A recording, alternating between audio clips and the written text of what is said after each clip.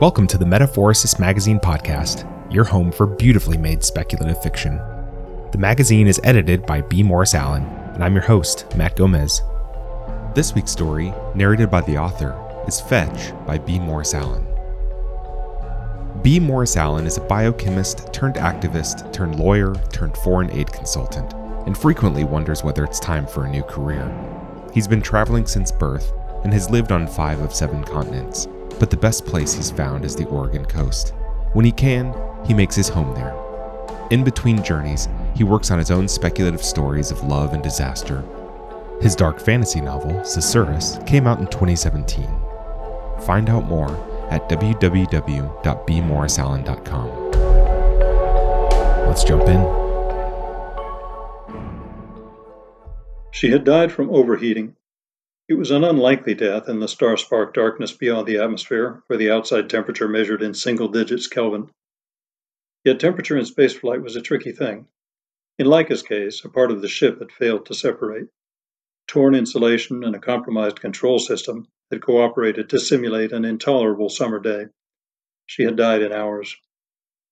His own cabin had multiple fail-safes, multiple mechanisms to compensate for radiative heat loss, for the lack of convection, advection, conduction, and of course they watched him, just like they'd monitored Laika, but with cameras. He faced his favorite now, the smooth curve of glass like Hal's dark and ominous eye, but with only human intelligence behind it. "Hello," he said. It would take a year for the message to reach Earth. There was no hurry. Not anymore. Laika read the white lettering curved above the purple of the lens. He'd pasted a soft screen up beside it with a color image of Laika in her cramped training cage. She'd been unable to turn around. She'd stopped urinating. "No need to worry, girl." After a while, he'd gotten used to the limited movement, the claustrophobia. Drugs had helped. He had his 4x4x4, 64 glorious meters of freedom in an ungainly cube. The clumsy bulk of it didn't matter. The cube was empty of everything but air, which might as well be stored here as in the outside tanks. He was small, of course. On the growth front, Asian and Latin genes had won out against European and Scandinavian, producing a short, blond, tan-skinned man with blue eyes. Like Laika's, he liked to think. The records weren't clear, but she'd been part Husky. The New Frontiers Project had loved him from the start. He could have been dreamed up in a public relations brainstorm for the brand new United League of Earth and its shiny, attention-distracting launch to the edges of the solar system.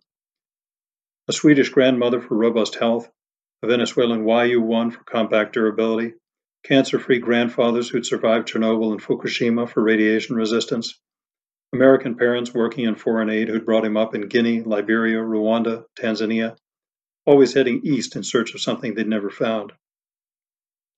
"Well, we've found something, haven't we, Laika?" He'd made history in any case. Furthest man in space, furthest human to the Oort cloud, first to stake a claim on behalf of the United League. Even after 50 years in transit, no one had gotten here first. No one had zipped past with new technology and a shrug of apology.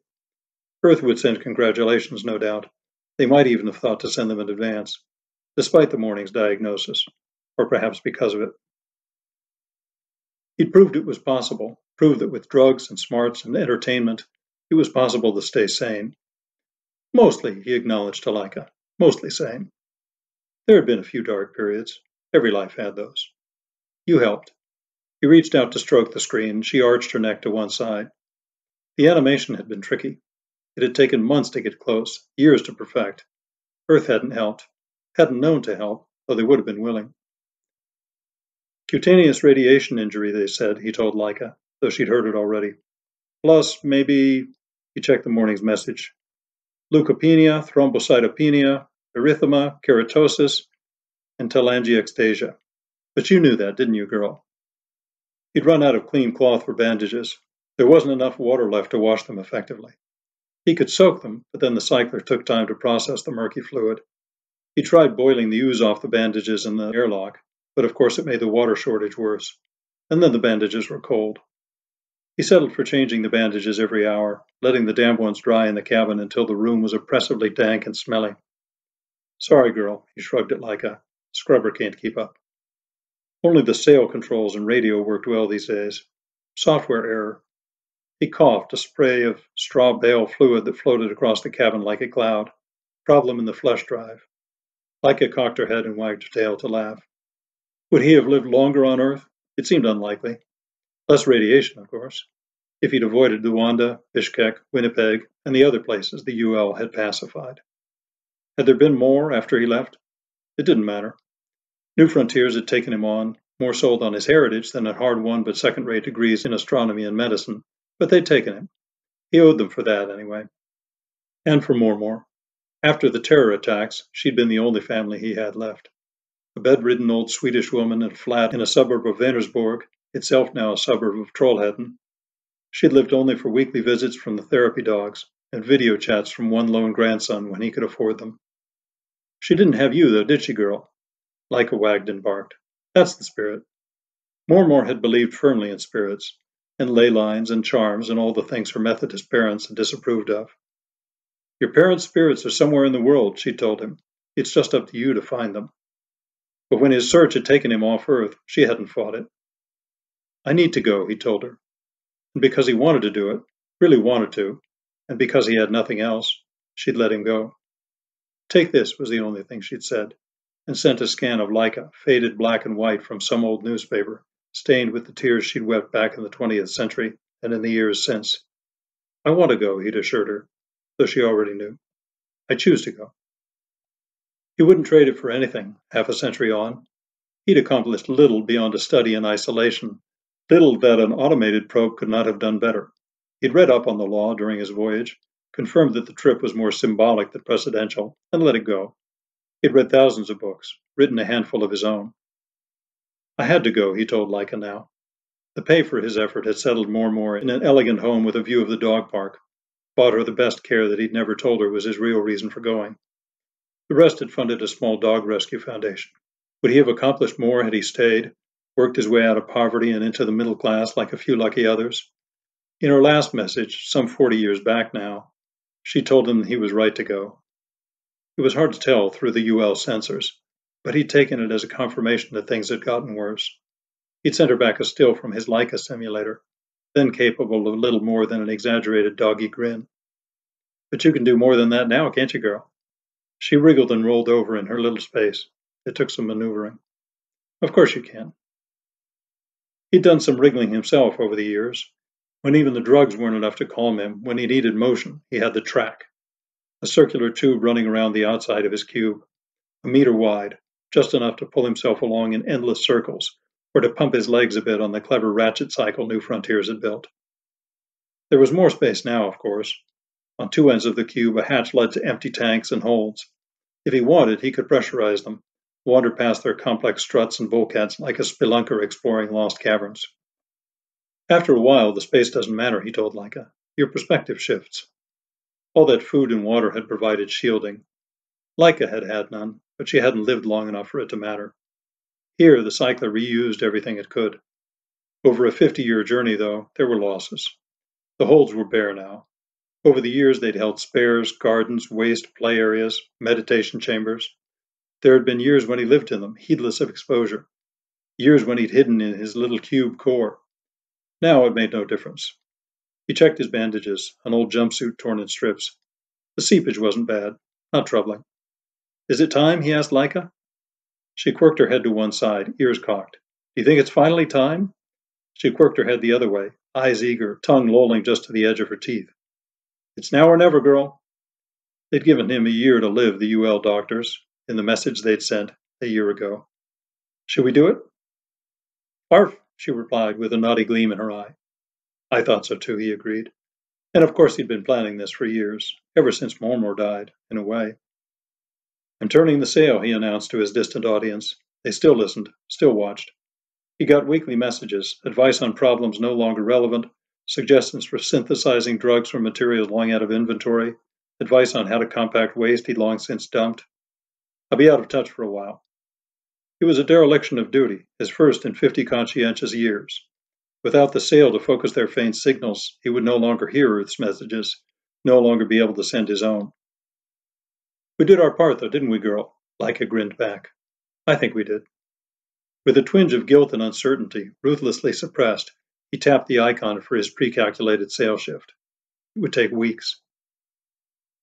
He set the second program running. He'd recorded his message over months, short as it was. I wanted to get it just right, he told Laika in the lens that no longer transmitted his image and voice. In the circuits behind the control panel, gates opened and closed, feeding a short recorded message to the radio in a cycle of thousands of slightly different iterations. It was mostly programming and calculation, actually. He scratched her head and she bowed her neck in pleasure. Her tail thumped against her cage, only the tip visible beyond the curve of its metal roof. I'll just check the readouts, he said, withdrawing his hand. Arf, she said, asking for more scratching. When none came, she lay her head down between her paws and settled into her resting state. This far from the sun, energy was scarce. The micro-reactor worked only at a low level and battery capacity had dwindled with time. The sail cord readouts were tied to the main screen, of course, but he liked to climb out and check the physical gauges when he could. He still had a working pressure suit, and of course exposure didn't matter anymore. He tied another layer of cloth around his weeping chest. Body fluids loose and the suit could get in the circuits if they really tried. More important, they smelled bad. He smelled bad enough already. He felt bad for Laika with her more sensitive nose. Of course, she was just a simulation. Out on the whole, the sail was responding just as his simulation had predicted. It was early to say much, of course. The frozen bearings on number 27 and the broken tension pulley on number 41 had required a little workaround, but it seemed to work just as it should. He floated for a while sunside. It didn't matter anymore if he drifted a bit. In the early days, the focus of the sail had been a dangerous place to be. It would have burned through his suit in seconds. Now it was barely warm. Thousands of AUs away, Sol was a small bright dot. Bye, he said, and waved as if he hadn't said his farewells years before. The motion set him slowly spinning. The view didn't change much. At this distance, even Sol didn't look like much. He watched as the Milky Way slowly circled around him until the tension in his twisting safe line stopped him and sent him spinning back the other way. Hi. They tried to stop him, of course, the do-gooders and the Luddites and the religionists. It's not fair, they'd said, and you'll draw the attention of aliens, and man was meant to live on Earth. But he'd had no family but Mormor, and he'd been young and handsome, and he'd had the League behind him, and the scientists, and the fear that the Confederation might get there first. Looks like we're out here alone, he told Laika. No aliens, no angels. Darn. He tugged the safe line to set him moving slowly back to the ship. And this way I got to be with you. Mormor had cried the day he left. Go find her, she'd said. And I will, he said now. I know you're out here somewhere, kid. Because where else could the soul of a space dog go? Playing with those aliens, probably, eh? Somewhere in the ship, an algorithm parsed the statement, generated a response. Arf! Back inside the ship, he listened to the messages that still accumulated despite the slowly turning sail. Long-winded bureaucrats celebrating last year's 49th anniversary, curt doctors detailing treatments he'd long since tried, dull chemists proposing supplements scraped from whole surfaces and worn-out suit parts. He listened to it all. Never know, eh, girl? Might be something good in there. After a few days, the sail had shifted enough that the messages were too broken for the computer to reconstruct. Now we're really alone, He checked the telltales. His message continued to go out in different codings on different frequencies as the sail slowly turned. He slept for a time, woke with a start. Thought I heard you barking. He stroked her neck. Now you, She reached out a paw for more scratching, and he rubbed a hand on each side of her neck, setting her wriggling like a puppy in her restraints. Not yet. Not long. He had no energy now to eat, and the water from the cycler was cloudy. Smells bad, too. Well, he coughed, and droplets of red floated up to dot the camera lens. You did without water. I guess I can too. He turned the speakers on so that he could hear his message, still transmitting, still repeating. He settled his head comfortably against a cushion on the bulkhead and listened to Laika breathing softly in his ear. Her muzzle came down soft against his shoulder, and he smiled. Good night, girl, he murmured. As his eyes grew dull, she settled into rest mode. In the still of the cabin, a recording played on. A whistle, high, then low. Then an enthusiastic call. Laika, vernis домой. Тебе пора отдыхать. Laika, come home. It's time to rest. At the outer hatch, a scratching sound might have been the scrabbling of claws, asking to come in. That was Fetch by B. Morris Allen. Thanks for listening. If you enjoyed this episode, we'd love for you to leave us a 5-star review on Apple Podcasts, or better yet, share our website and podcast with a friend. For more speculative fiction, visit us online at magazine.metaphorosis.com or on Twitter at metaphorosismag.